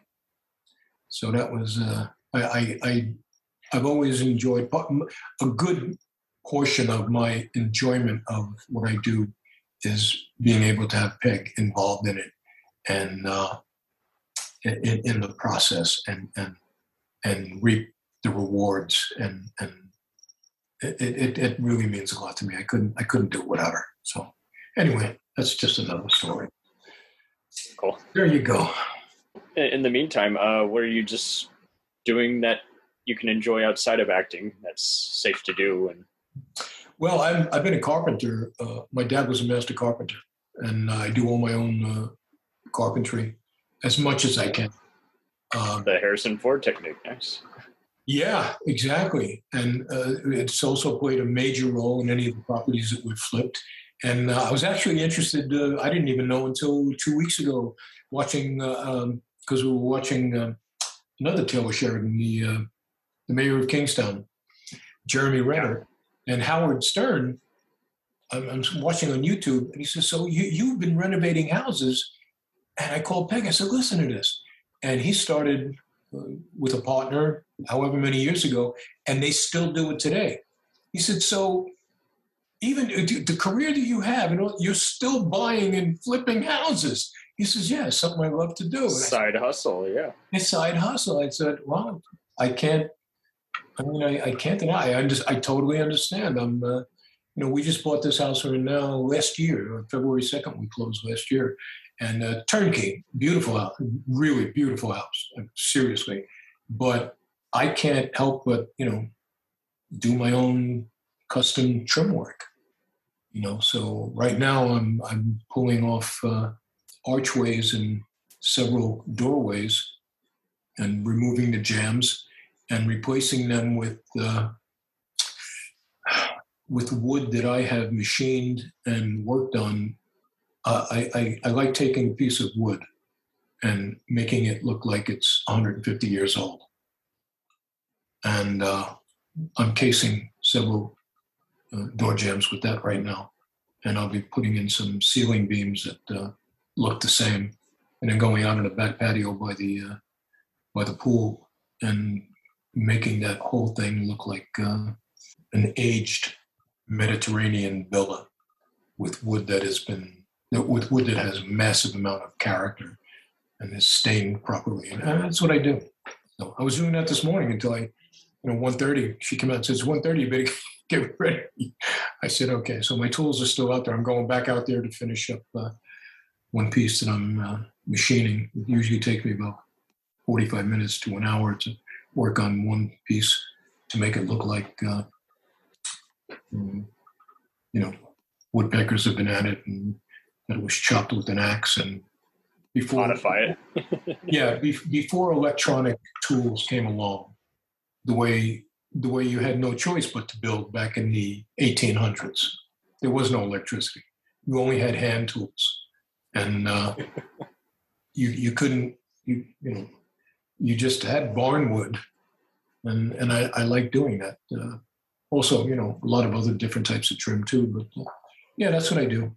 And then I get an audition. I do that, and tomorrow we'll be down in Burbank again doing another voiceover. So just one last question before you go. How did your doing all the dubbing for a lot of foreign shows that are like on streaming now, how did those come about? People really like your voice? Yeah, well, it's interesting because my voiceover agent, I've had just with my voiceover agent since 2006. I auditioned a couple of years ago for something that it was totally off the wall. It was, I had to do a beatbox. Beatbox. Yeah, I had to take this dialogue and do it as a beat. And I'm like, okay, this is really interesting. Obviously, what I did worked because a month or two later, I get a call that I booked a job. It had nothing to do with what I auditioned. That was just a test, apparently. Mm-hmm. And I get booked to dub this film, and I get into a studio in Burbank, and he said, "Hey, Robert, thank you. Thank you for coming out. Oh, thank you for having me. I'm used to doing voiceovers. You walk in, this is the script, and for me, I've never really spent more than 15, 20 minutes in a booth, laying down track. I could just get it right away." Said, "Okay, so I'm going to be doing 7 different voices today." I looked. This is pre-COVID, so the engineers are still in the room, the other room, and I said, "Excuse me, what?" I said, "Yeah, we get to 7 different characters today." I'm like, what? Because you don't get any script. You don't even know what the film is. You have no idea what you're about to do until you get in the room. And the only thing you've signed up until this point is an NDA. You can say, so what am I doing? They say, well, we can't tell you. And this is way back. Now I know not to ask you. What do you mean you can't tell me? Well, they'll tell you when you get there. Like, what? No, I'm used to, no. This is all, you'll see when you get there. And now I'm in the sound booth. I've got a screen in front of me that they're going to start playing the actual movies in this post-production, whether it's French, Turkish, Spanish, whatever. And now you have to match your lips in English to what he's saying in French. And your lines are scrolling across the bottom of the screen. And not only that, but I've got to do 7 different voices from this film today. And you know what it takes? What was it like? I said, it's like you're not sure if you can swim, and I just dropped you in the water over your head and said, go ahead, let's see what you got. Because one part of you is like this, like a little panic. You're like, what? 7? I wasn't prepared to do 7. I've got to go into my toolbox and pull out 7 different voices, different tones, inflections, etc. And you don't know what they're going to be until you finish the character. Okay, so pretty much, does that just kind of give you an idea that they just got a general trust in you? Well, that's your exactly experience, right? Because I haven't had to. It was only that one audition like 4 or 5 years ago.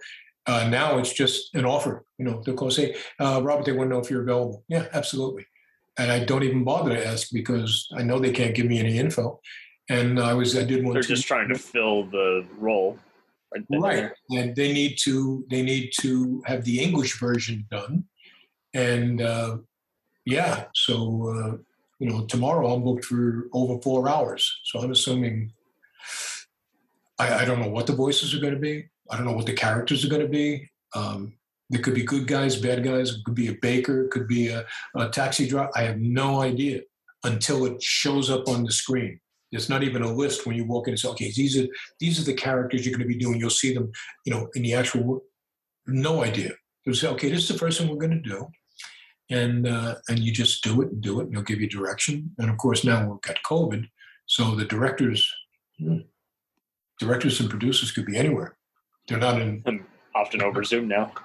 Yeah, it's just me in one room and one engineer, running the board behind the glass, and I have no idea what I'm going to be doing tomorrow.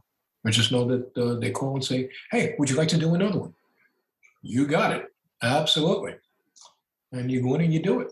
So it's pretty interesting. Mm-hmm. But it's one of those situations, literally, where, again, it's when you're an actor, stage, commercials, theatrical, whatever, you're used to having something to memorize, something that exactly what will be expected of you when the director says roll. This is the complete opposite of that. Not only do you not know, they don't tell you. They're getting used to directing you a different way versus you're getting used to just adjusting a different way. Exactly. Plus, it's not only delivering the dialogue, but if the character you're reading, and this happens all the time, if the character you're voicing in English, if he's in the middle of a fight, you're taking all the punches too. Exactly. You're going through all of this so that anybody standing outside the room looking at you, not seeing the screen, would think, okay, that's an epileptic fit.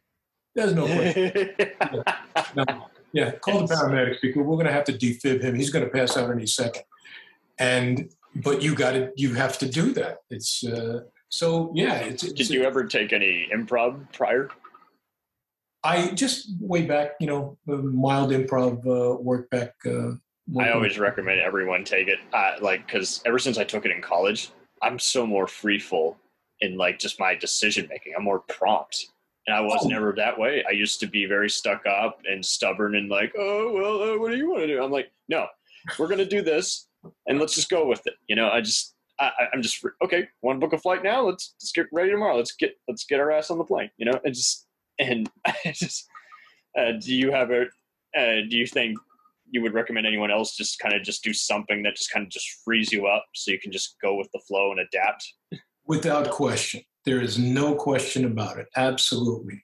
Because, you already had to go just basically on a prompt. And everyone's telling you, I don't like what description you got, Yabe. And you're like, this is all I got to go, and I'm just going with my gut.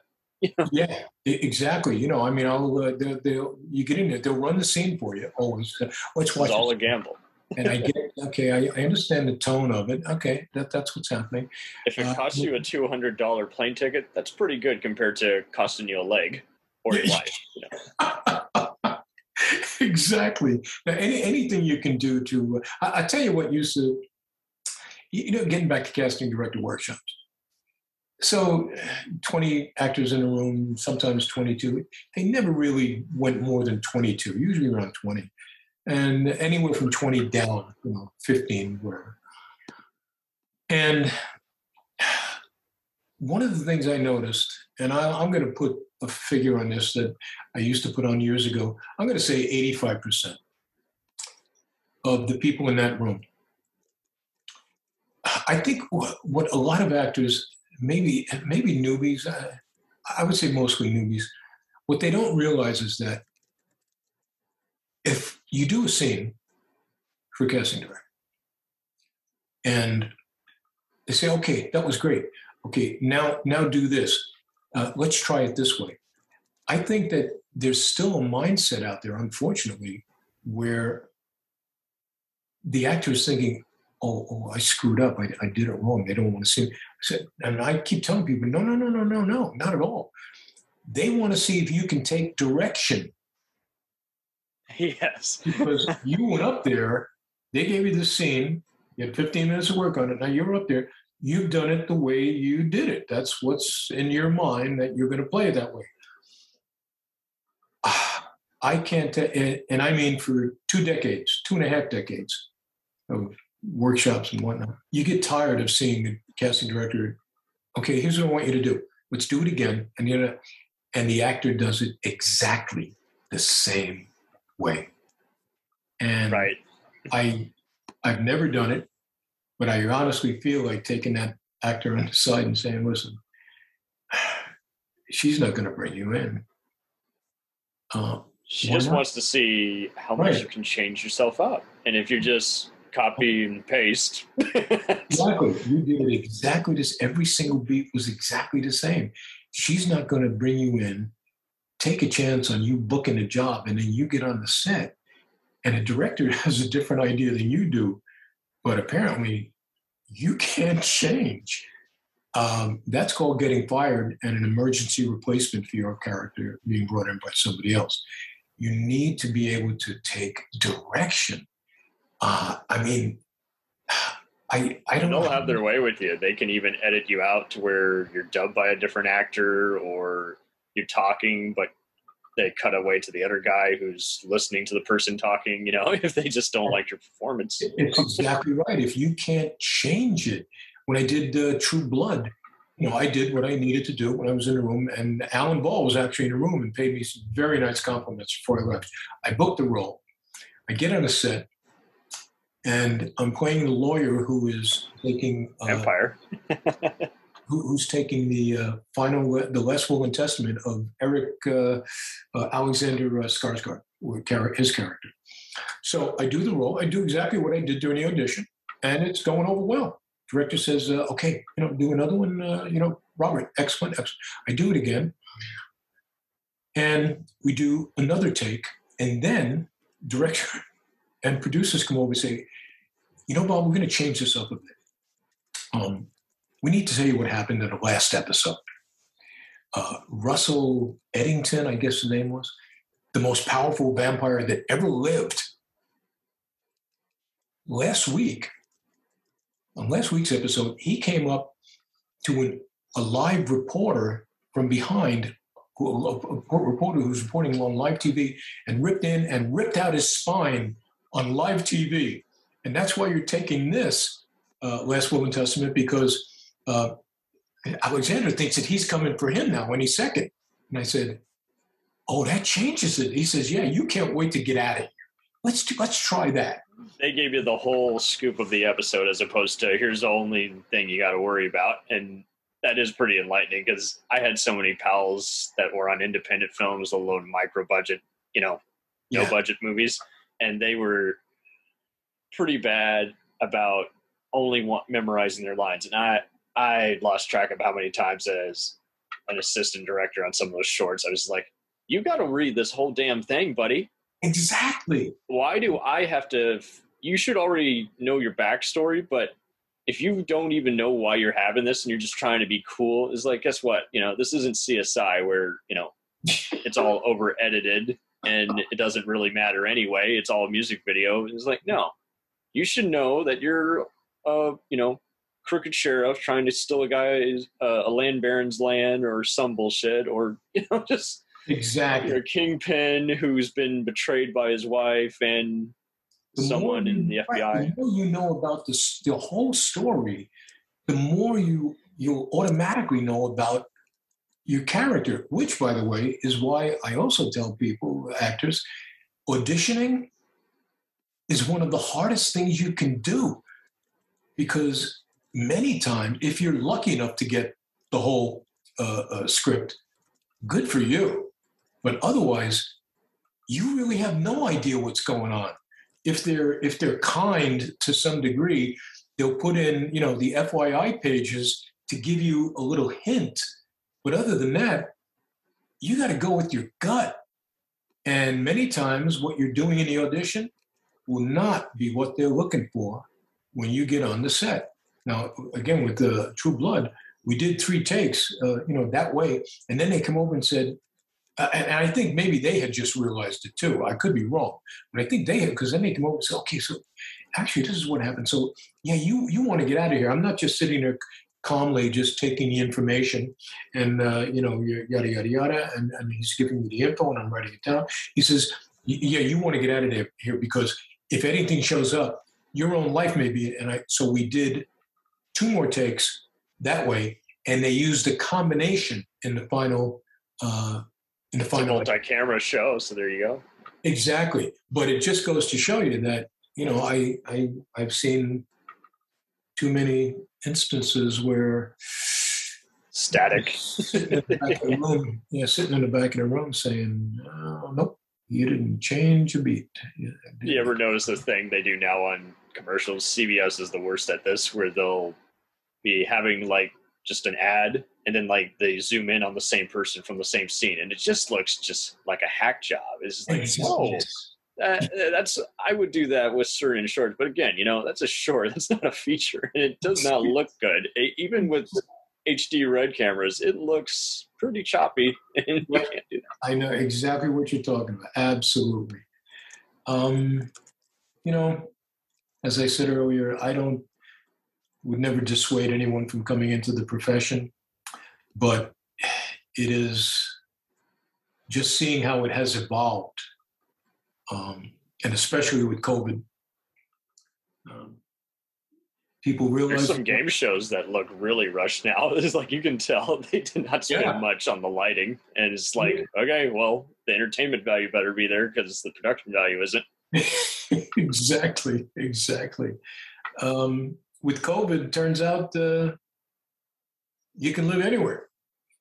You don't necessarily have to be, within distance of the casting director's workshop because they're having you tweet yourself on tape anyways. That was one thing, and hopefully, hopefully people get to the point where, I don't have to audition for any of these dubbings. I just get called and the offer comes in. One way that COVID helped with Kimmel was that, I didn't have to audition anymore. Matter of fact, Nice. I tell you, I didn't even have to audition for the first one. I hear they're really loyal. Did you get to meet his brother, Jonathan, who organizes a lot of the second unit, or used to at least? I don't think, if he was there, I never actually met him. Okay, so you're meeting more of that, or? Well, when we were at the thing for where Tom was on the show, and we were leaving, we saw him downstairs in the green room. Our contact at ABC pointed out the casting director and said, "I'm gonna know who you are." And it was a short time after that. I just got a phone call. They said, "Robert, we have a piece that we think you're great for. You feel like doing it." And it was the piece with Bob Odenkirk. And I said, yeah, I'd love to. Do you say? And they said, no, you don't have to read. Just a straight offer. And that was from Cecilia's office, from the casting office, to call me directly at home. And I said, yeah, absolutely. I'd love to do it. Again, had no idea what to do. They sent, no, I shouldn't say that. They actually sent me a rough idea of what it was going to be. There was some dialogue there, and I asked how subsequent phone calls to lock in the deal. I asked how married I was to that, and they said there's some leeway there, and that's probably not the final script when you get down to the studio. But and the script was revised by the time I got there for the job. But yeah, that was something I didn't have to audition for at all. And you're right, they are loyal, very, very nice people, extremely nice people. So we need that in our life. Yeah, we do.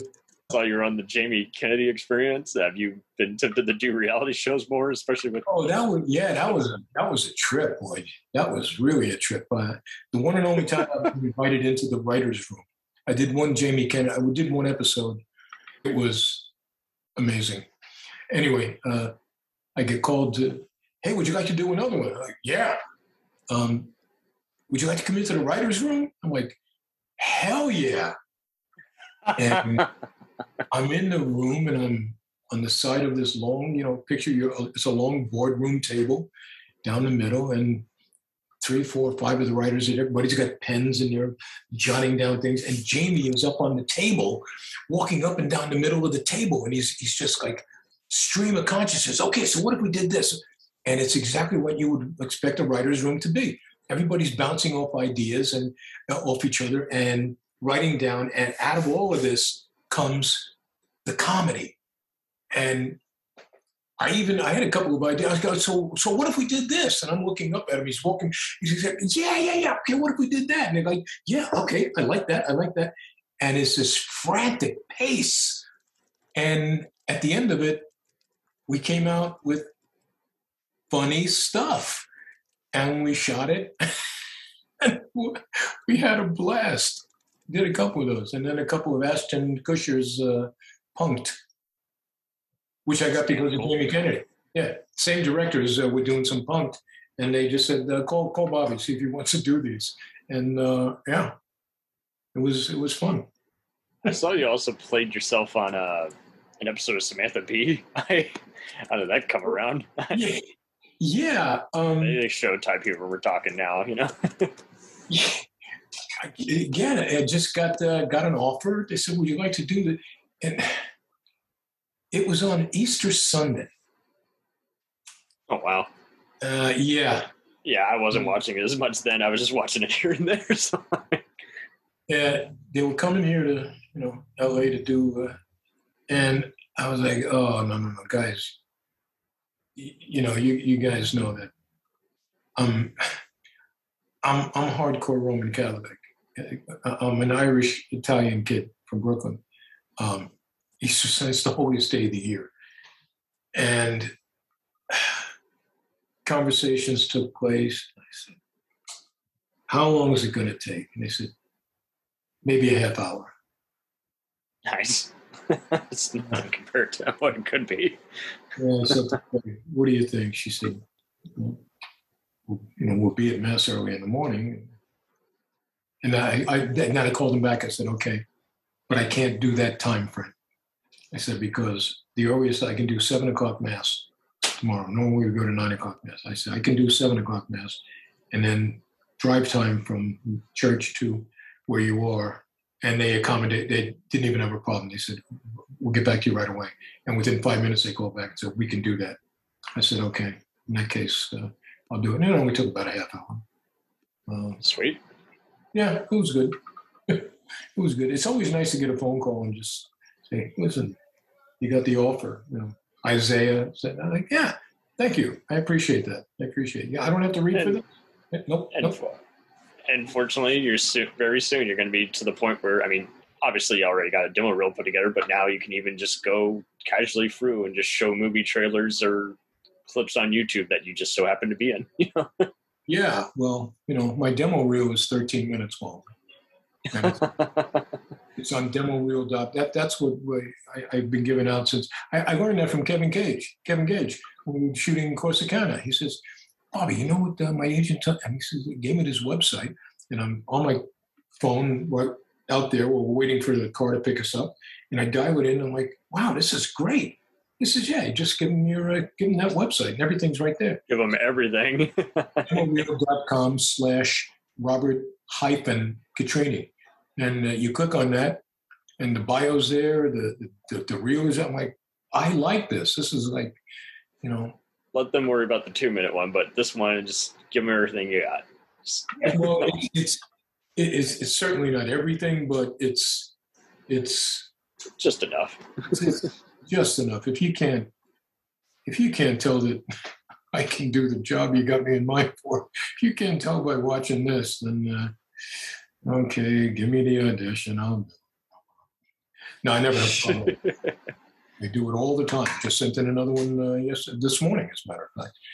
Shot it yesterday, edited it, and went to sleep, and it doesn't have to be in until Friday. But I finished the edit, got it in at 9 o'clock this morning, and it's what we do. It's the new way of business. It's what we do. It's the new way, yep. It's the new way. Well, thank you so much again for the invitation. Thank you for your time. This was very enlightening to just see, again, just hardworking, everyday people in a complex industry. It is complex. Anytime. Give me a shout. It's not like I have to punch a clock anywhere. So Absolutely. I'll name a bunch of topics for you if you just want to come in, talk about your favorite band. Yeah, absolutely. Absolutely. We'll return after these messages. Hey, feeling down? Feeling low? Not enough podcasts about movies in your life? Why not try They must be destroyed on sight. the new Podcast Cure-All? Sure to get you right with the world and on a path to better living. We have exploitation, we have Italian horror, we have zombies, we have slashers, we have crime films, we have spaghetti westerns, we even have sci-fi and sex comedies. So take a dose of They must be destroyed on sight. as needed and let the hosts, Lee Russell, Daniel Harper, Paul Romali, and the odd guest host cure what ails you.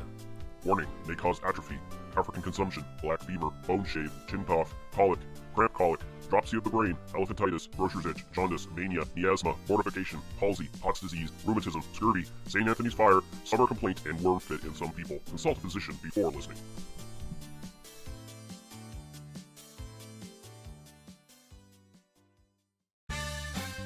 Did you ever see a film at such a young age it left you traumatized with cinematic wounds? Necrophilia. It's a dead issue, man. Don't push it. Cinema Psyops is a weekly podcast documenting an ongoing experiment on the mind of an unwilling test subject. No one should have to watch this movie. Oh, no one should have to watch this? No one should have to watch this movie. Surprisingly, it's not a topic that a lot of people really want to tackle. I'm shocked, prudes. I know, really. Right? It's the next sexual frontier that no one wants to explore. I am, in the most sincerest of senses, disappointed in you. It takes a powerful goddess like Connie, jam her arm down the monster's throat and kill it. Oh, I'm still tripping out over that. Even as a kid, I was like, I gotta find a girl like that. Every week, I get a new look of disappointment that I never thought I could get out of it. Unimaginable. At 12 years old, you should not be watching this movie. Obviously. At 13, you should not be. 14, you shouldn't be. I'm not entirely sure even 17-year-olds should be watching this. Just because you're offended by something doesn't mean that you have the right to demand that it doesn't exist. Watching this film again, I had all of this like little nerd glee with everything that kept little popping history up. doll Yeah, popping up absolutely. at you. So I totally loved this film. Hey, I know why you couldn't see that. It's because your brain's warped from watching this shit at 12 years old. Yeah, this is a rough movie. I told you ahead of time when we were getting ready to do it that it was How going to be could a you rough watch one. this shit at 12? Because physical wounds heal, cinematic ones don't. Listen to Cinema Psyops. Hey everybody, I'm Corey. And I'm Zach, and we're the hosts of Podcasting After Dark, a cast dedicated to late-night horror and sci-fi of the 80s and 90s, often found on HBO and Cinemax. You know, the movies your parents didn't want you watching as a kid. You can find us every other week on Apple Podcasts, Spotify, Podbean, and Stitcher. This is what you want. This is what you get. Greetings, friends. My name is Dean Legero, and I'm the host of the 3324 podcast. I invite you to join me and my lifelong friend Eric Kuber to come with us as we discuss the music and movies that shaped our life. Each week, we'll pick an album or film that we really connect to, and not only give you some great info and trivia, but also discuss, debate, and celebrate what it means to us and the journey it took us on. We also look forward to hearing from you and giving us some of your picks for us to check out and discuss. I think it'll be a really fun experience, so come along with us for the ride. You can find us on your favorite podcast provider and at 3324.buzzsprout.com. Thanks for your time, and welcome to the 3324 family. It's time, let's check our cue, baby. Pair it with a couple brews, baby. We love good movies. We love the bad ones too. So we watch them all and pass their lessons on to you. Oh yeah.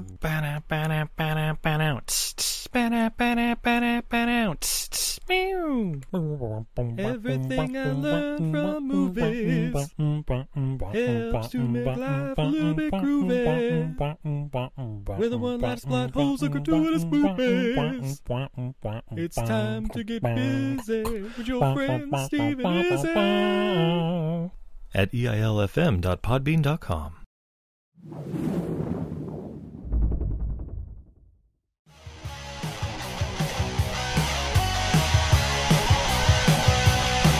Follow us on the web on Facebook, Twitter, and Instagram.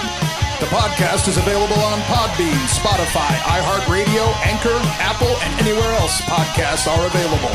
Feel free to review our show and leave comments on any of those sites. Thanks a million for listening. It's a jacked up